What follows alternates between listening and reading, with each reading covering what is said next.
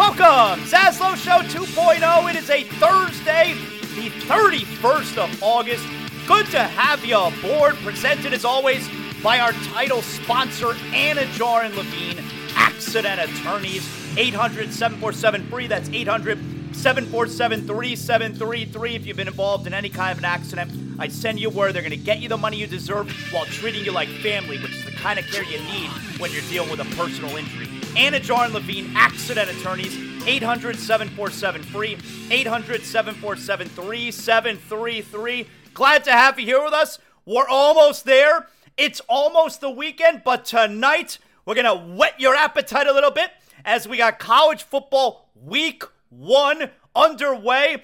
We got the Florida Gators. The Gators are taking on the Utes. Florida, Utah tonight. Utah, last I checked, 4.5-point favorite. I think they opened up much higher than that, maybe like 9.5. Utah, 4.5-point favorite. So we got the Gators on television tonight. I'm looking forward to that. Very exciting times. Now, I'm also going to be on ESPN Radio this afternoon, so I hope you guys tune in. I'm filling in Afternoon Drive once again, Canty and Carlin. So from 3 to 7 p.m., I'll be on ESPN Radio, filling in with my guy Mark Zinno. We did Canty and Carlin last Friday, I believe it was. So I'll be hosting Canty and Carlin today, 3 to 7 p.m. You can listen SiriusXM Channel 80, ESPN Radio, or on the ESPN app.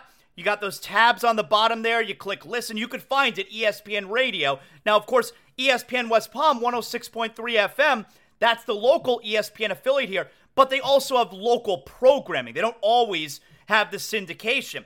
On the weekends, you could always hear me on ESPN Radio on ESPN 106.3 FM West Palm because they have all national on the weekend. But during the week, they have their own programming. So I don't know that you'll be able to get it there, 106.3 FM. So either on the ESPN app you can listen, or of course, ESPN Radio, SiriusXM, Channel 80. Looking forward to that. I'll be on ESPN Radio again this afternoon. You may notice, look at this right here, a new little addition to the video background portion of Zaslow Show 2.0. That's my guy right there, Matthew Tkachuk. That, of course, if you could see, that's when he's skating over to the bench with 4.3 seconds left in Game 4 of the Eastern Conference Finals after he scores the winning goal for the Panthers. I think that made it 3-2, 4-3 maybe. The winning goal for the Panthers to win the Eastern Conference Championship and complete the sweep of those bastard Carolina Hurricanes. Tkachuk with the goal, skates over to the bench. They're all so excited. One of the best moments of my life. Oh my God, what a run. And I told you guys yesterday, I miss the Panthers so much, man.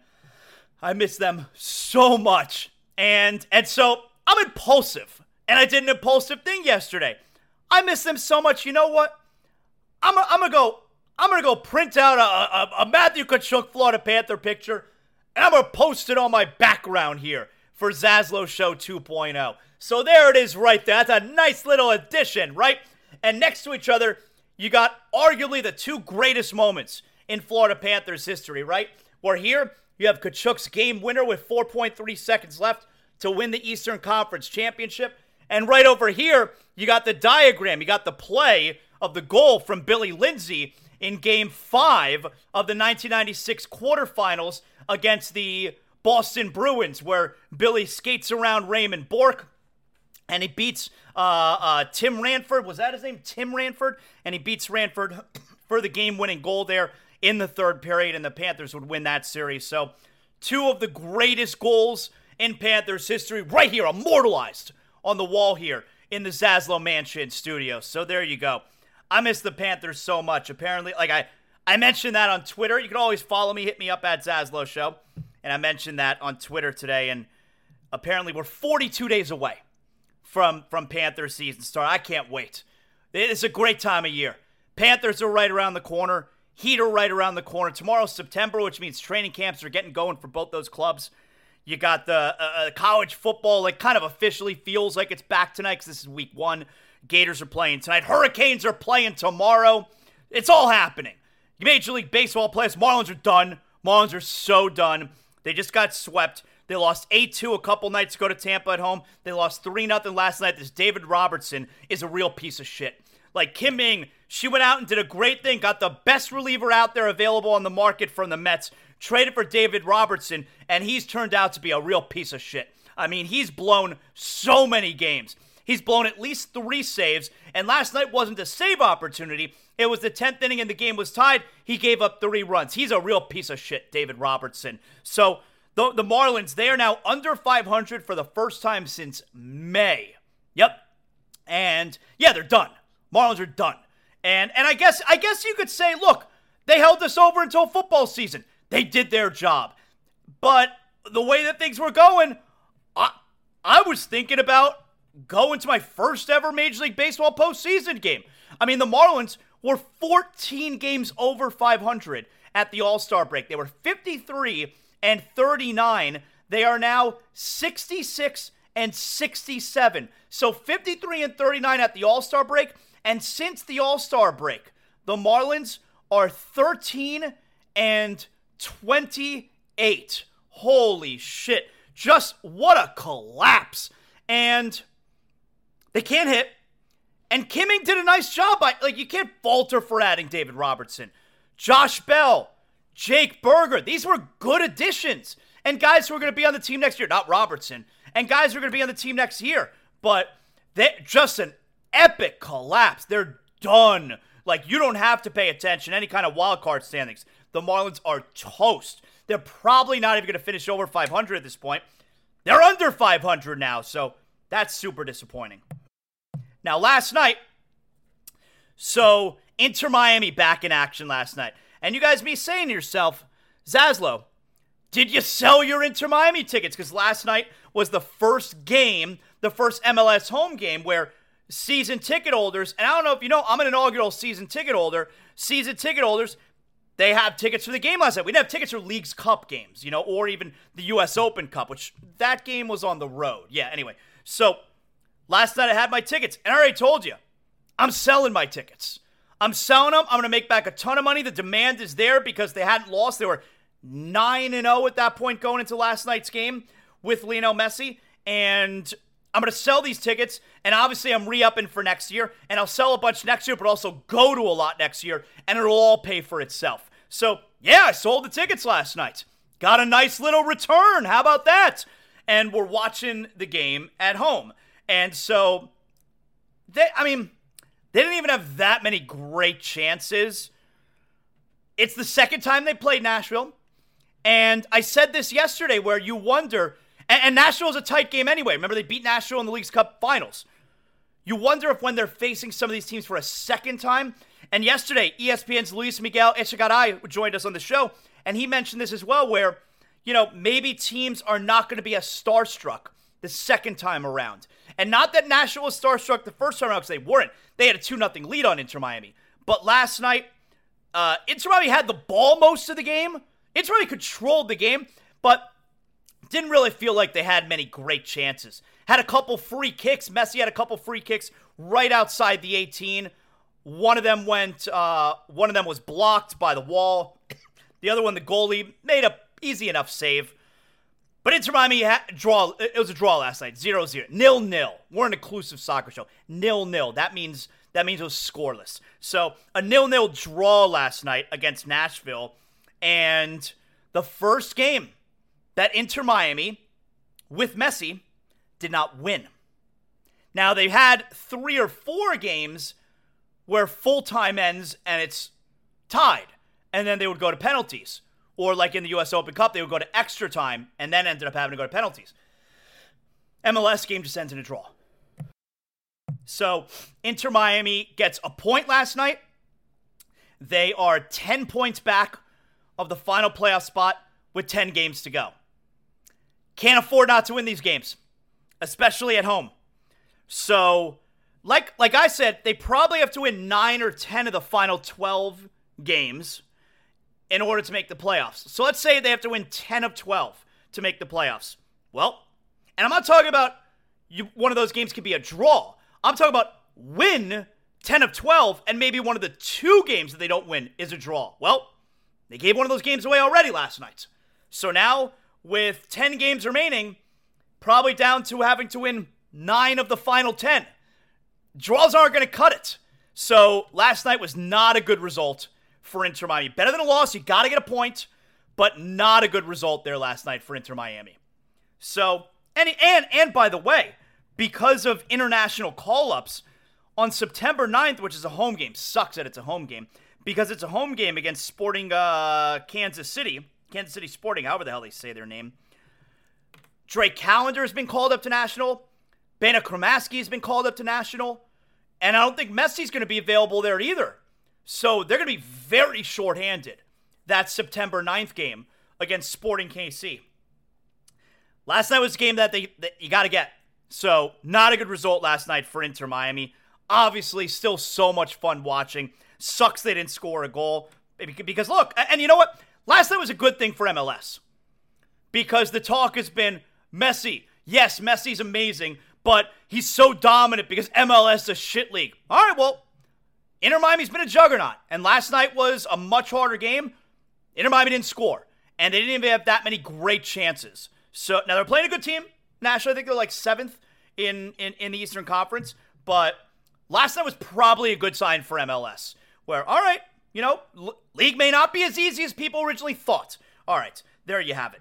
Let's get to some Dolphin stuff, and there is Dolphin news, and it's kind of negative Dolphin news today.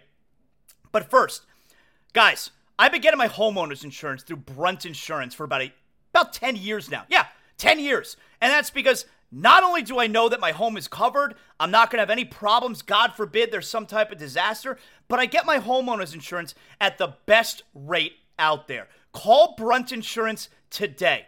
Even if you have homeowner's insurance, compare. Call Brunt Insurance, 954-589-2204. Make sure you're getting the best rate out there. Because I'm telling you, you're going to call Brunt Insurance at 954-589-2204, and you're going to see, wow, I should be paying so much less. I'm switching on over to Brunt Insurance. BruntInsurance.com, 954-589-2204, and with offices all throughout the state of Florida, you could be calling from anywhere. Wherever you're calling from in Florida, Greg Brunt and his team at Brunt Insurance, they have the expertise and the experience to find the right coverage for you wherever you're calling from. 954-589-2204. You're making the right call. And that includes comprehensive policies both on trailers and motorhomes. If you need insurance on your car, your motorcycle, your boat. I've been getting my homeowner's insurance through Brunt Insurance, but they're going to cover everything you need. 954-589-2204. Look, there are so many options out there. You may not be getting the right coverage. You may not be getting enough coverage. Well, at Brunt Insurance, they specialize in making all those confusing options out there crystal clear. 954-589-2204, bruntinsurance.com. So, Dolphins today placed Jeff Wilson on injured reserve. He might miss the whole season. He doesn't have to. I mean, it's the same injured reserve Jalen Ramsey's on. But it's looking like Jeff Wilson might be out for the season. So he's on injured reserve. That's shitty news, but I really don't think it's a big deal because, look, even without acquiring Jonathan Taylor, you got Raheem Mostert, you got Devin Achane, you got Savon Ahmed. You got 3 guys there who you like. And they got the rookie, what's his name, Brooks? It's 4 guys right there. You could always go pick somebody up. I know Myles Gaskin, they released, I think he was picked up by Minnesota yesterday or 2 days ago. And I think yesterday. But Jeff Wilson, he's on injured reserve, probably going to miss the whole season. I got to tell you, though, I'm starting now to get really excited for the start of the season. And it's different from most years because, yes, we were excited going into last year. You just acquired Tyreek Hill. But it feels different the start of this year from most years because we know they're awesome and we know they're going to be a lot of fun. We were hoping they were going to be a lot of fun last year. Nobody thought they were going to be as good as they were. You didn't expect the offense to be one of the best in the entire National Football League. You couldn't have expected Tua to put up elite numbers and be in the MVP conversation. We know what Tua is now. We know what Tyreek Hill and Jalen Waddle look like out there. And now, of course, you got a new defensive coordinator. It feels different going into this season from most years. We know they're awesome, and we know they're going to be a lot of fun. So I'm at the point now where, yeah, I'm starting to get super excited for the start of Dolphin season. Now, it's Thursday. Couple things we always do on Thursdays. Zaslow Show 2.0 mailbag, that's coming up. Also, Jamie Eisenberg, CBS Sports Fantasy Football. He's going to join us as well. During the season, he'll answer your fantasy football questions, who to start, who to sit, that kind of deal. But you guys may be having your draft this weekend. Season starts a week from tonight, Lions and Chiefs. We're going to give you a few extra tips before you have your draft. We'll have you get those in, maybe learn you up a little bit at the last minute here before the season starts. So our pal Jamie Eisenberg, he's going to join us coming up, of course. So how about this? Yesterday, TMZ managed to catch up with Joe Montana. That's right. And Joe Montana, how about this? Joe Montana telling you not only is he not the greatest quarterback ever, but neither is Tom Brady the greatest quarterback ever. How about this? From Joe Montana, quote, put Marino into today's game where he gets free release and his receivers, holy cow, weren't very big. Now these guys are 6'4", 6'5". I think Marino is probably one of the most unsung heroes of the game. People don't talk enough about him or realize the numbers that he put up during the times that he put them up. He had the perfect torque of his upper body and strength to deliver the ball quickly at a fast release with accuracy. So how about that? Joe Montana, not only is he saying he's not the best, he's saying Brady's not the best, Marino's the best. And now it is settled. A decades-long debate, especially here in South Florida. Marino or Montana. It's over. We have finally ended it. What are we going to talk about now? Montana confirmed. Marino, best ever.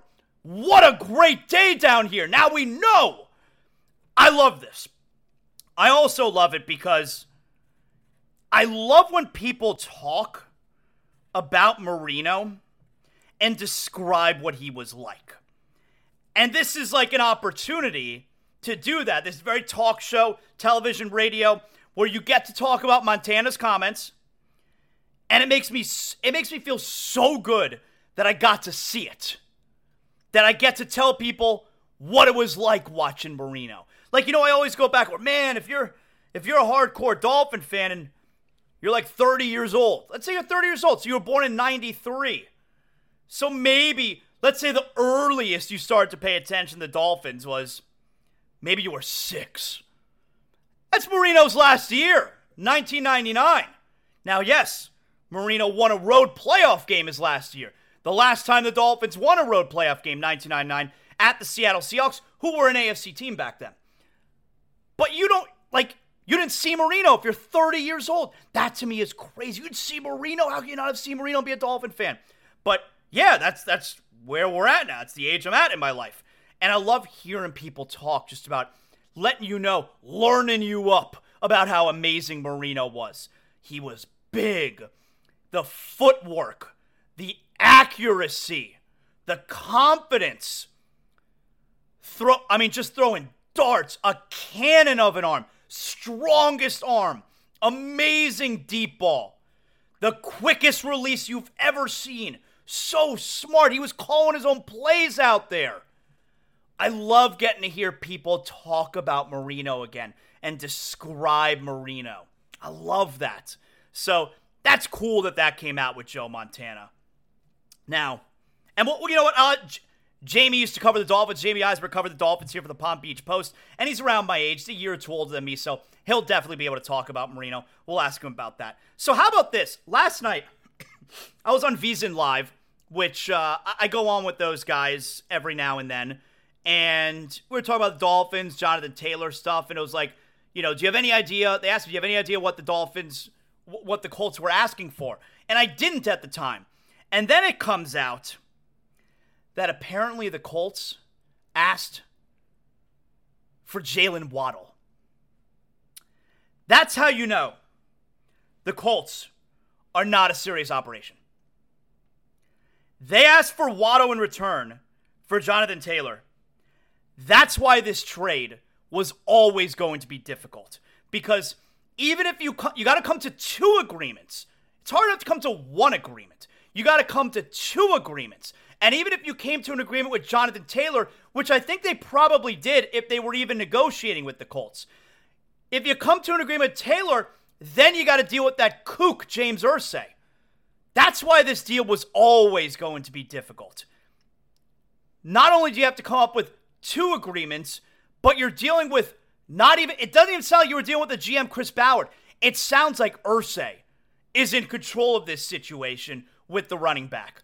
And that's how you know Irsay was in charge of this scenario, because asking for Jalen Waddle for a running back in today's NFL economy, you're not a serious person.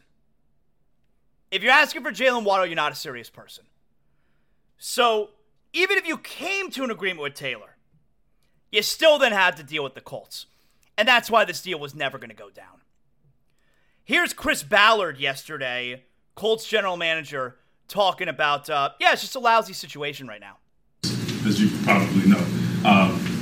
I think this is true that he offered to come in if you guys would take that off the table. Is that true? I never had that discussion about that. I mean, they asked if we would use it, and I said, well, it's a tool. Yeah, it is. It is a tool. It was CBA bargained, so I'm not like the one thing, and I told Jonathan this. I said, I don't want to say something that is not true. Right. Like, I don't want to lead him down. I don't want to lead him down a path and say, okay, give it. And then he looks at me and said, well, you're a liar. No, you're not doing to do that. You don't want to make false promises that you can't keep, especially with players, because the second you do it, you're done. Like, I know it looks not the best right now, but I know I've never lied to him.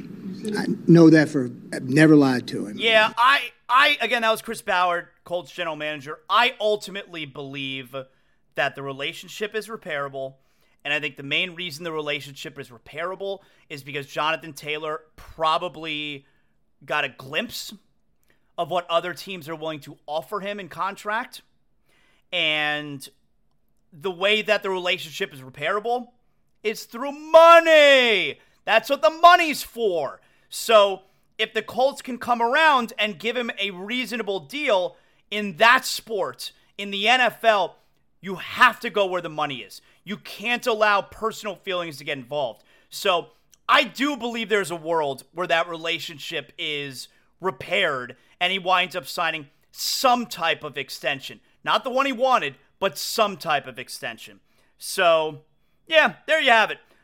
Love the Montana stuff. Love that. All right.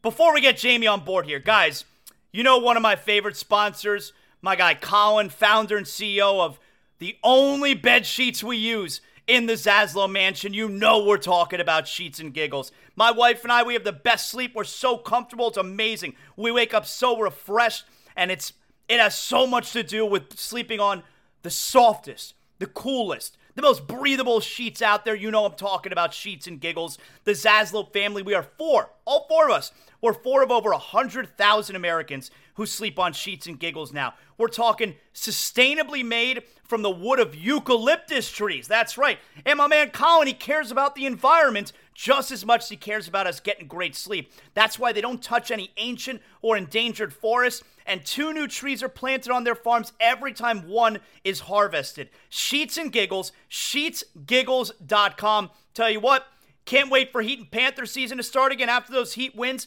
and my man Colin sends out those promo codes. Use promo code Kachuk. Use promo code Jimmy, and then you get the great deals. Right now, use promo code Zaslow. Upon your first order at checkout, you'll get 20% off. Sheets and Giggles, the only sheets I ever sleep on. Go to sheetsgiggles.com.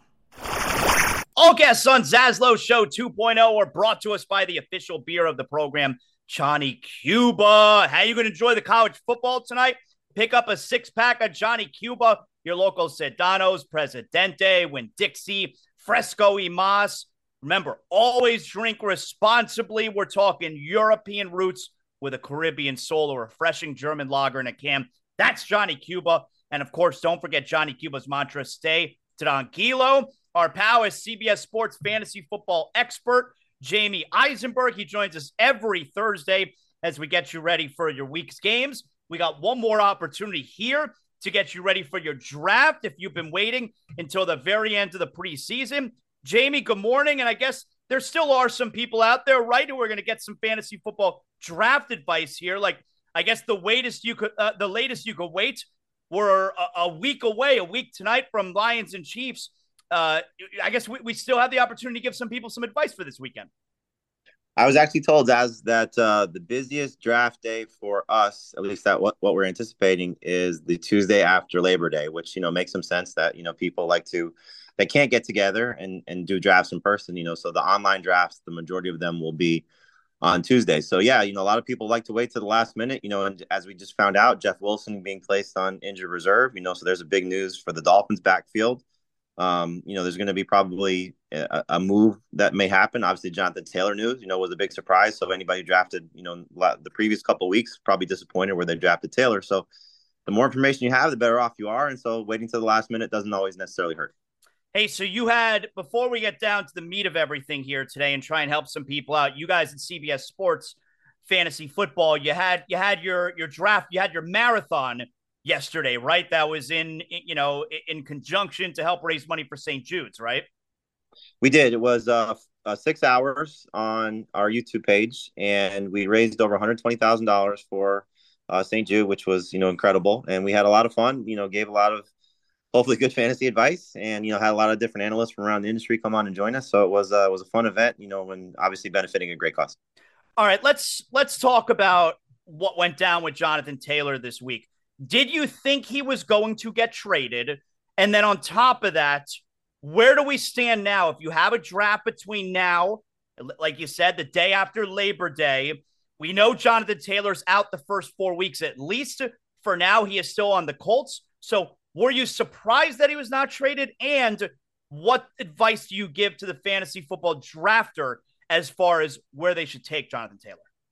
I was surprised that he was not traded, and he still can get traded. I think people see him placed on the PUP list, think that he cannot be traded. He can. He just, whatever team he goes to, cannot use him until after the 4 games that he has to stay on the PUP list. Jamie, what kind of backwards rule is that? Like, why can't the team that trades for him, like, we didn't put you on the PUP, so we're taking you off? That's ridiculous. Yeah, it's a good call. I don't know exactly what the specifics are, but I'm sure that there's probably a lot of or were they doing this just to try and get some negotiating tactics done? Who knows? The NFLPAs and the collective bargaining agreement are very screwy at this point.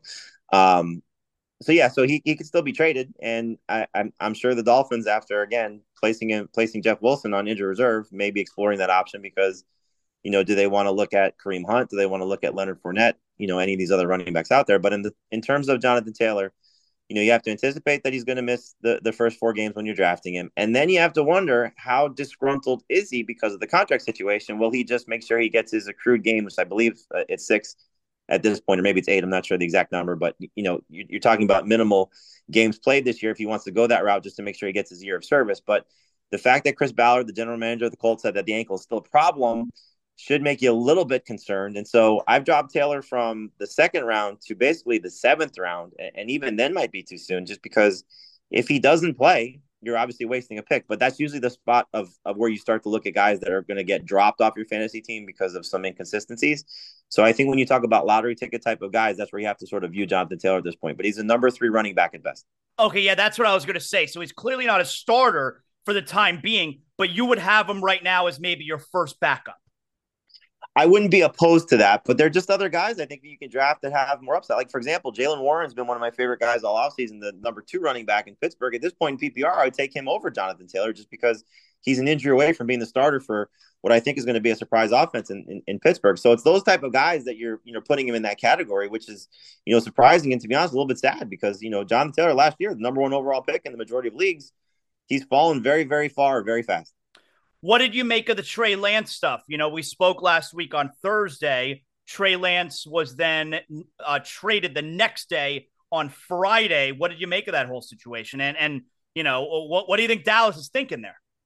I think Dallas is taking a flyer on a guy that was, top 3 overall pick in the NFL draft that is unproven and, maybe their quarterback of the future if, Dak Prescott continues to throw interceptions and he's getting older and his contract's coming up soon. So I'm always in favor of teams that do this. Once upon a time, the Jaguars, or I think the Packers, excuse me, I'll go that route. The Packers found Brett Favre off the Falcons, bench. So you can always find something that might be able to help you at some point down the road. And so, for the investment, yeah, maybe a little bit too rich, because some people, I thought maybe he would go for a conditional pick, maybe a 6th or 7th round pick as well. He was just, falling out of favor that quickly. But, you never look at situations like this and say they made a bad decision. Maybe they put a little pressure on Dak and you'd have to warrant it that route. But I think they're trying to find talent, and to find it relatively cheap, that's a good move. What do you make of Dak Prescott this year for fantasy purposes? Good quarterback to wait for. He had some inconsistencies last year, missed 4 games with a broken thumb. But look, he's got very good weapons around him. They bring in Brandon Cooks. Michael Gallup should be healthier. We know about CeeDee Lamb, is establishing himself as one of the best, receivers in the game. So the fact that Mike McCarthy said they didn't want to throw the ball as much, I think was a little bit overblown, because it was really more about pace of play. He just didn't want to have his offense on the field as much as, I think he didn't want to have his defense on the field as much as he wanted to. He wants to slow down the game a little bit more.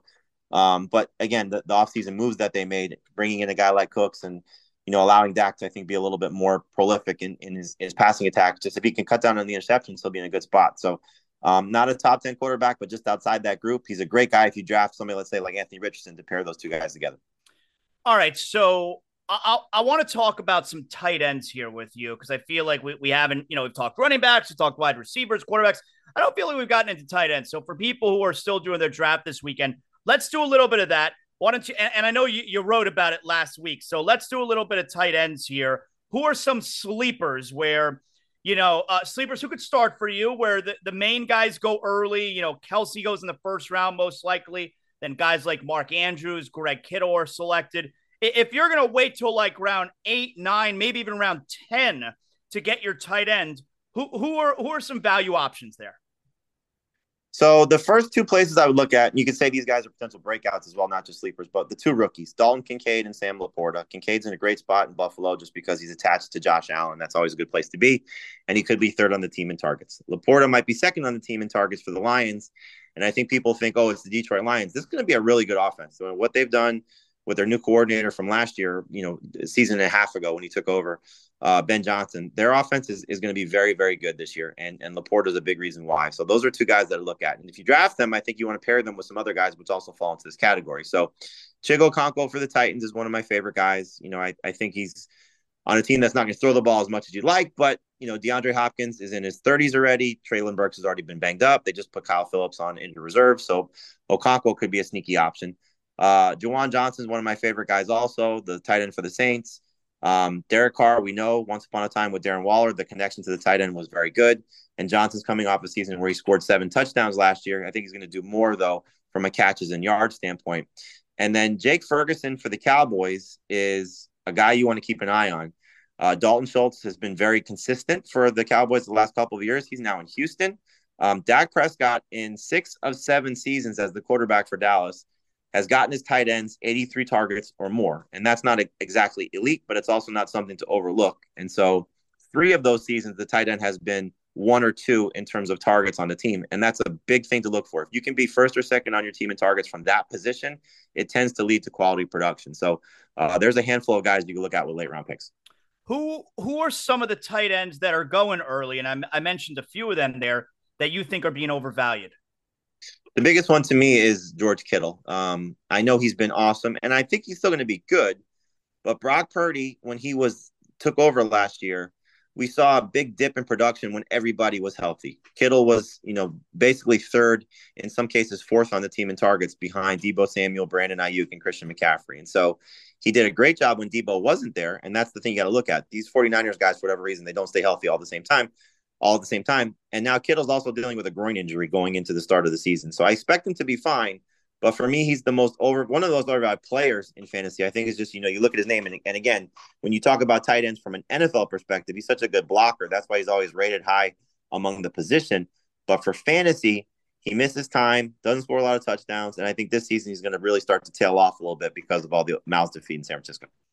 I want to bring up something that we've been talking about on the show today, Jamie. It is not fantasy related, but you're around the same age as me, so certainly you could contribute to this conversation. Where I don't know if you saw TMZ caught up with Joe Montana And Joe Montana said that not only is Tom Brady, well, not only is he not the best quarterback ever, but neither is Tom Brady the best quarterback ever. And matter of fact, the best ever is Dan Marino. And he wonders the things that Marino could have done today, considering what he was doing back then with all the rules being different. And I love when this kind of conversation comes up because while I obviously agree, I think Marino's the best ever. I like when I get to think back about how amazing Marino was and like how lucky we were at our age being able to see pretty much all of Marino's career. And I like hearing from people describe just how amazing Marino was, you know? He is, in my opinion, the best to ever throw the ball. When you just talk about pure passers, obviously, you got to factor in a lot of other things. So, to say he was the best ever, he's in the conversation for me. And I agree with you on a lot of things you said. The fun part about the point about what he would do today, I think had to be the Super Bowl in Miami when the Chiefs played the 49ers. And we had him on one of our shows. And somebody had asked him this earlier, and we asked him the same question. How many yards would you throw for today? And he said 6,000. Yeah. You're like, wow, 6,000 yards. He goes, the best part about it is you can never tell me I can't do it because you can never prove it. So, he had everything that you want from, again, that position aside from the mobility, which we know got robbed when he tore his Achilles. But, imagine if he had a run game to support him. Imagine if he had, actual star receivers. He made those guys stars. Mark Clayton was a great player, but, not a superstar. Mark Duper was a track guy that they made a football player. Nat Moore was at the end of his career. He really did a lot with the group that he had. And it's a shame that he never got the ring. You put him in the category, someone like the great NBA players, obviously, the Malones, the Barkleys, those type of Ewings, those type of guys that, never got that title. But I think he's probably the one that wears the mantle the most of the NFL guys. There's a Twitter handle. I think it's dolphinstalk.com, if I'm not mistaken. Mm-hmm. They post, I think, the Dan throw of the day or Dan throw of the week. I'm not sure. Really? I love it. Every time it pops up, I love it just because, like you said, you get to see those throws, the tight windows that he put him in, put the balls in. I really loved just, as I got to understand the game a little bit more, the way that he just moved in the pocket. There was pressure on him. He slid to his right, he slid to his left, just to be able to avoid the defender and then still throw a laser or, just a strike down the middle of the field. Yeah, he was just fun to watch. Just, if you're a football fan, obviously, a lot of your audience is Dolphins fans, but the younger generation, go back and watch what that guy was able to do. And certainly to do it at that level at that time, 5,000 yards in 1984 was just unheard of. And he's the first guy to ever do it. And, the thing that's most impressive about that is think about how long the 5,000 yards and also the 48 touchdowns, think about how long those records held up. They held up for like 25 years. Nowadays, offensive records get broken all the time. So, I mean, there's no better indicator how ahead of his time he was for those passing records to hold up for a quarter century. It's remarkable. It's just a credit to what that year was, and really, I think a lot of people thought when he got to the Super Bowl and they lost the 49ers, wow, this guy's going to be back, 10 more times. It's just a shame that it never worked out. Those Bills teams were great that he ran into, and then, the injury, and just got older in his career. But it's funny, speaking of records, I had the benefit, and, growing up as a Dolphins fan and as a Marino fan, I had the benefit of when we first started our fantasy show, we would do it in New York. And then after our show was done, I got to watch games with the NFL Today crew, which was in their green room for CBS. And so I got to sit there and listen to Dan and Boomer Esiason and Shannon Sharp and these guys talk football. Just, talk about a guy my age listening, just soaking it up. But I was sitting next to Dan Marino the year that Cam Newton broke the rookie rushing touchdown record for quarterbacks, or touchdown record for quarterbacks, excuse me. So he scored 14 rushing touchdowns that season. So I look over at Dan. Dan used to always like to have eat Twizzlers. It was like a staple of his green room experience. And so he's got his legs up on a chair and he's leaning back. And so I said, Dan, how many rushing touchdowns did you have in your career? And he looks up at the ceiling and he paused, and it felt like he paused for 10 minutes, but it was probably 30 seconds. And he looks over at me and goes, do you think I give a bleep? It just epitomizes, he was just all about throwing the football, and it was just, again, one of the best to ever do it, if not the best. Jamie, excellent job. Tell everybody how they can hear you and read you until the season starts next week. Go ahead. Yeah, the CBSSports.com. You can follow us, our YouTube page, for Fantasy Football Today for our podcast, and CBS Sports HQ for all of our video stuff. It's a busy time of year, obviously getting ready for, the start of the season, but fantasy drafts are going to be very, very active this weekend. So, I got a latest sleepers, breakouts, and busts coming out and a lot of other great content. So hopefully you'll be ready to dominate your fantasy leagues this year. Awesome. Thanks, Jamie. We'll talk next week, man. You got it, bud. Have a good weekend. See ya. Excellent job by Jamie. Always appreciate him joining us here every Thursday, and hopefully he was able to help you guys out moving forward. Very close. We're 1 week away from NFL season getting going, Chiefs and Lions. Very, very close. And, of course, Jamie joins us every Thursday. You guys everybody knows that. All right, before we continue on here, guys, if you're in the market for a new car, maybe you can't decide where to go. That's not a problem, because I'm telling you, the only car dealership that I personally endorse, North Fort Lauderdale Subaru, that's where I send you. You walk in the showroom doors at North Fort Lauderdale Subaru, you let a member of their friendly sales team navigate you in the right direction. North Fort Lauderdale Subaru carries the widest inventory of newest Subaru models on the market. Whether you're looking for a spacious SUV for the entire family, maybe just something fun and simple, a sedan for your daily commute, North Fort Lauderdale Subaru is sure to have the perfect model for you. You always get more at North Fort Lauderdale Subaru. Guaranteed most money for your trade and lifetime warranty included on all North Fort Lauderdale Subaru vehicles. You can shop right now from wherever you are. NFLSubaru.com. North Fort Lauderdale Subaru, conveniently located on North Andrews Avenue, just north of Cypress Creek Road. The building you know and the place to go. North Fort Lauderdale Subaru. It's Thursday. You know what that means. Let's get to Zaslow Show 2.0 mailbag. That's right. I send out a note Wednesday night, Thursday morning. We do mailbag every Thursday show. You could send in whatever questions you want. It could be about anything. Let's get this thing started here. First up, this question here is from my man, Andrew. He writes in, Zaslow. Andrew's big pro wrestling fan. Zaslow, what are your thoughts on CM Punk, Jack Perry, all the drama going on there? Are we ever going to see CM Punk again?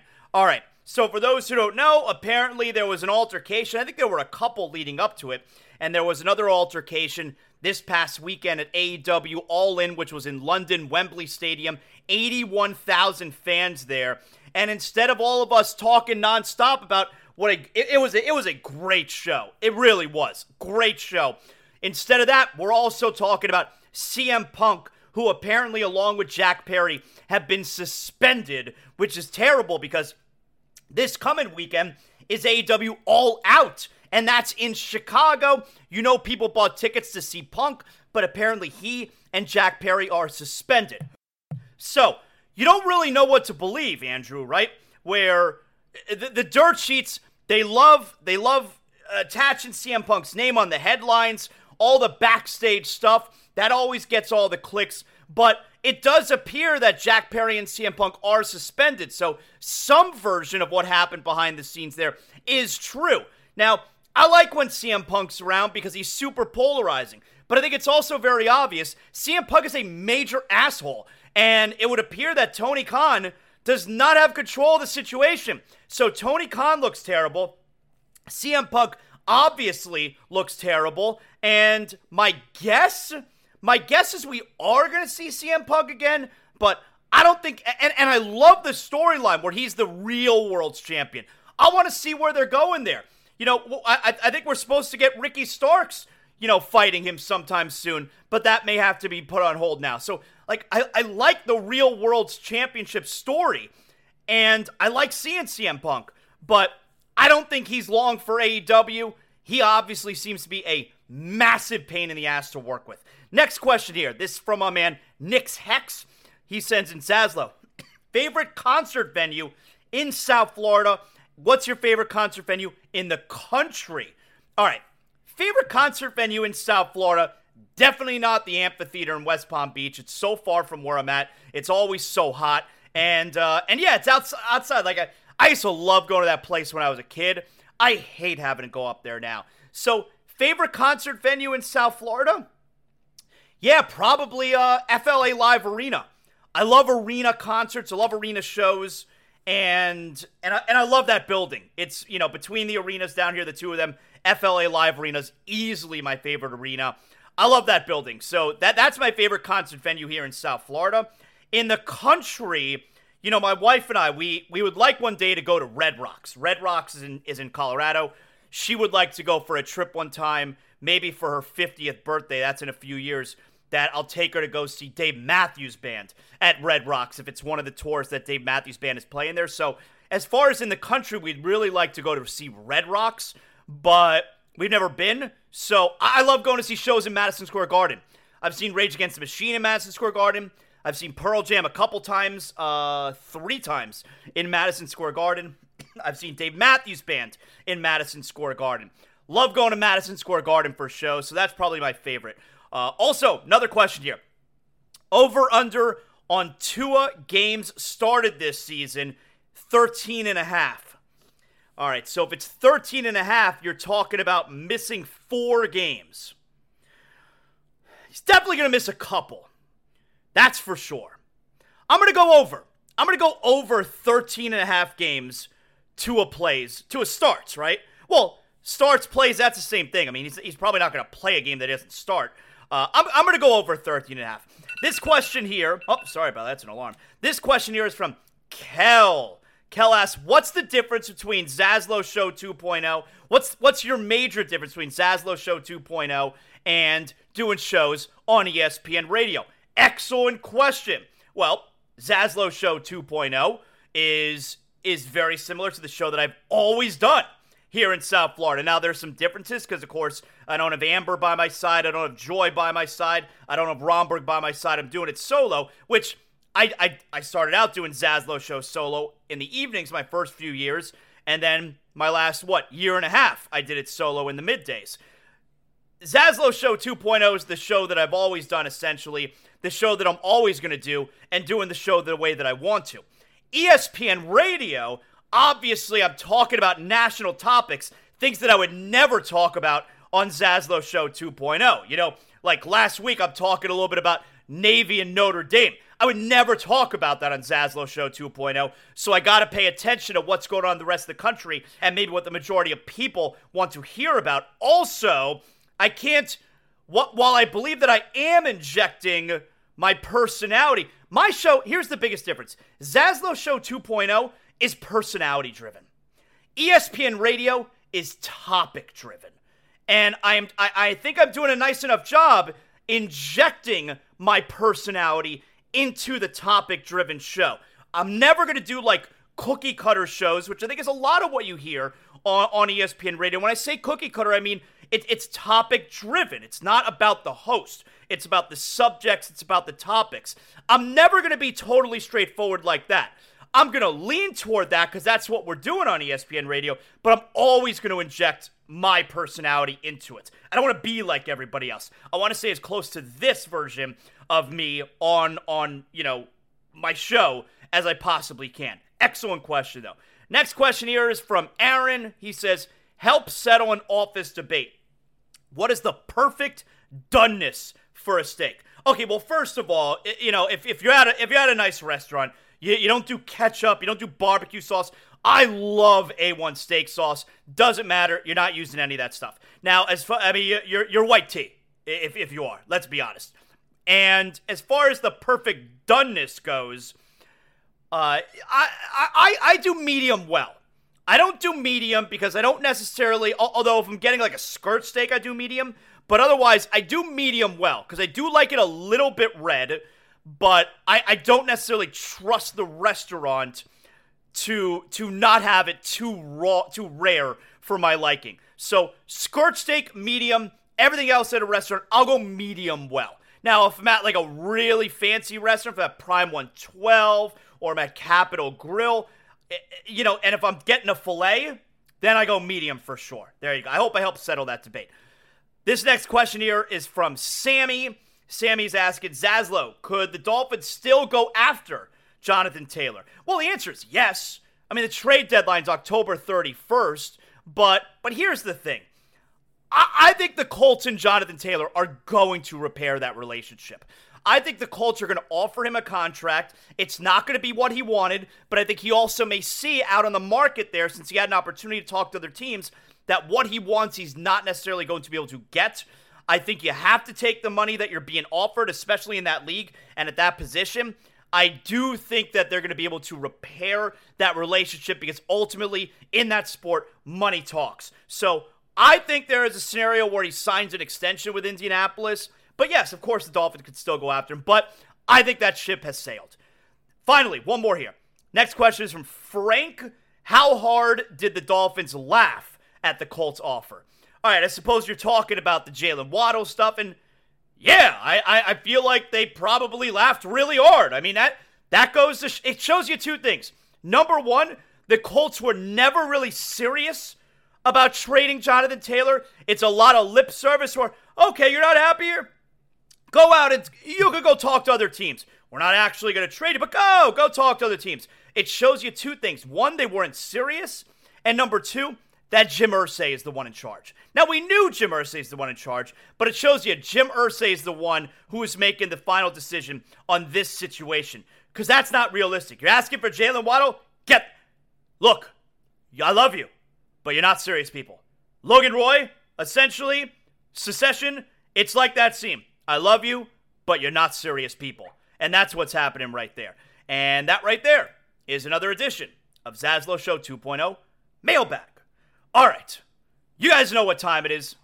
Let's get to Big Deal or Not a Big Deal. Big Deal or Not a Big Deal, always brought to us by Water Cleanup of Florida. Are you dealing with water, mold, or fire damage in your home and your business? Not a big deal. Maybe it's not a big deal. Let Water Cleanup of Florida tell you. When an unexpected damage occurs in your home or your business, you need specialized, fast, and reliable services. Well, Water Cleanup of Florida knows the impact and the stress an unexpected disaster may cause, and they're going to make the cleanup and insurance claim process painless and hassle-free.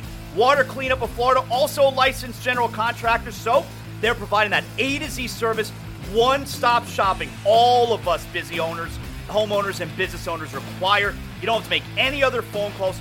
Water Cleanup of Florida is taking care of everything. Water Cleanup of Florida, 954-900-8635, or go to WCUFL.com. Water Cleanup of Florida, 954-900-8635. Let Water Cleanup of Florida tell you if it's a big deal or not a big deal. All right, big deal or not a big deal. So yesterday on First Take, no, actually, it wasn't on First Take. It was on his podcast, on the Stephen A. podcast, all right? Stephen A. Smith, Ben Simmons, hey, a tradition unlike any other when we get to the point in the summer where Ben Simmons starts posting the workout videos. That's right. And here's Stephen A. Smith on his podcast, and he blasted Ben Simmons. I'm pretty pissed off at Ben Simmons right now. I think Ben Simmons at this particular moment is trifling as hell. And I say that respectfully because I like him. I remember last year he came up to me and really opened up and expressed himself, but I really appreciated that. But I have a problem with him, Floyd. He's talking before he actually does. This brother has been basketball's version of Mr. Irrelevant for the last 2 years. You know what I noticed about Ben Simmons? He always makes sure he gets his money. He's never so disillusioned or foggy that he forgets when that check gets deposited. Sitting on a bench in orange one week, yellow another, looking like the male model and looking fly as hell. I wish I looked that good. Brother's a good-looking brother. I ain't swirling like that. I'm a heterosexual, tremendous basketball player. And to be clear, ain't shit as a competitor. Enough of the talk. I want to see Ben Simmons playing basketball. Period. Yeah, I'm going not a big deal. I mean, it's very harsh, what Stephen A. Smith was saying there, but this Ben Simmons is as unlikable as it gets. I mean, go out there and do something. Go out there and do something and then talk about what, talk about how you're back and what you would do to last year's version of yourself. I mean, he's a bum. He really is. He is the worst competitor you've seen in forever. Nobody cares. He is completely irrelevant, this Ben Simmons. Shut up and play. Maybe you'll play. But it's not a big deal. Big deal or not a big deal. So ESPN NBA reporter Mark Spears here he is recently on the Oregonian podcast called Sports by Northwest. And while they're obviously talking about the Damian Lillard situation, here's Mark Spears. He doesn't understand how everyone's talking down about Tyler Hero. When he's on the floor, there's some shooters that are on the floor that put fear in your heart, and he's one of them. And those are hard players to find. I know there's a lot of guys that shoot threes. There's not a lot of guys you fear shooting threes, and I think he is one of those guys. So this Tyler Hero hate from the beginning has been really confusing to me. Yeah, I'm going big deal because I'm with you, Mark Spears. It's bullshit the way people have been talking about Tyler Hero. And I feel bad for Tyler, number one, because he doesn't know where he's going to play next year just yet. And also, it's like Tyler Hero's had a really good start to his career. And people talk about him like he's some kind of bum. It's bullshit. So, yeah, I'm going big deal. Big deal or not a big deal? How about this? Known Tua Tagovailoa hater, Chris Sims and Mike Florio on Pro Football Talk, both giving their AFC East division champion predictions. But my number one team will be the Miami Dolphins. I'm going to pick them number one. I just, I believe in Mike McDaniel, what he's doing there. And really, again, their roster, their team, everything they got there is top notch. The only thing we question at all is the offensive line. We questioned it last year. McDaniel's smart. He knows how to hide it for the most part. He gives you a lot of other things you got to slow down the pass rush for, with the reverses and speed sweeps and everything he does that way. So I'm going to go with them one. And of course, the Jets will be my number two team for a lot of the same reasons. Defense is phenomenal. And they got Aaron Rodgers. O-line we question, but there's actually more potential than Miami, so that's my 1 and 2, Mike. I think the key is Tua Tagovailoa. Yeah, I hear you. How many games does he play? And we've seen flashes that the jiu-jitsu is working, that the training that he has received and the practice that he has put in to learning how to fall. He's avoided a couple of times having his head strike the turf. He's gone down in a way that suggests he has learned a different habit, and he's incorporated it, which is encouraging. If he plays the whole season, and that still is a big if, because he's been banged up in other ways. He needs to protect himself in other ways, not just his head. I think they're the best team. They're an elite team. And you're right, 1 seed is going to be hard to do because of the schedule they'll play. 2 games against the Jets, 2 games against the Patriots, 2 games against the Bills, and the Chiefs and the Eagles and the Chargers and the Cowboys and the Giants. You're not going to be the 1 seed, most likely. But they will, I think, win the division. I'm going not a big deal. I mean, it's nice that they're picking the Dolphins, but whatever. We know Chris Sims, he hates the Dolphins, so he's allowed to pick who he wants, but I'm going not a big deal. And finally, big deal or not a big deal? Today, this is a big deal. Pearl Jam starts their 2023 tour tonight. They're playing 2 shows. It's a very small tour. They're only doing like 6 cities. They all are doing 2 shows. So tonight and then Saturday, the 2nd, they're starting the tour. First 2 shows are in St. Paul, Minnesota. The tour begins tonight. I'm going in Fort Worth, Texas, 2 weeks from tomorrow, September 15th.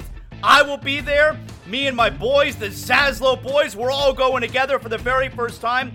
I love you guys. I love you so much. I'll see you in 15 days. Pearl Jam tour starting tonight. That's a big deal. And that right there is another edition of Big Deal or Not a Big Deal, brought to us by Water Cleanup of Florida, 954-900-8635. Let Water Cleanup of Florida tell you if it's a big deal or not a big deal. Okay. Hey, make sure you listen to me this afternoon. Once again, I'm filling in on Drive Time, ESPN Radio, hosting Canty and Carlin this afternoon. Doing it with my guy Mark Zinno. So we're filling in for Canty and Carlin. Again, ESPN Radio, 3 to 7 p.m. So if you're listening to Zaslow Show 2.0 right now, you finish listening, and then you hop on over to ESPN Radio, SiriusXM Channel 80, or on the ESPN app. So you can check me out today, hosting Canty and Carlin 3 to 7 p.m. Thanks to everybody who listened to the show. Thanks to everybody who put together a great show today. I can never do it without all your help. We'll talk to you on Zaslow Show 2.0 tomorrow. With that.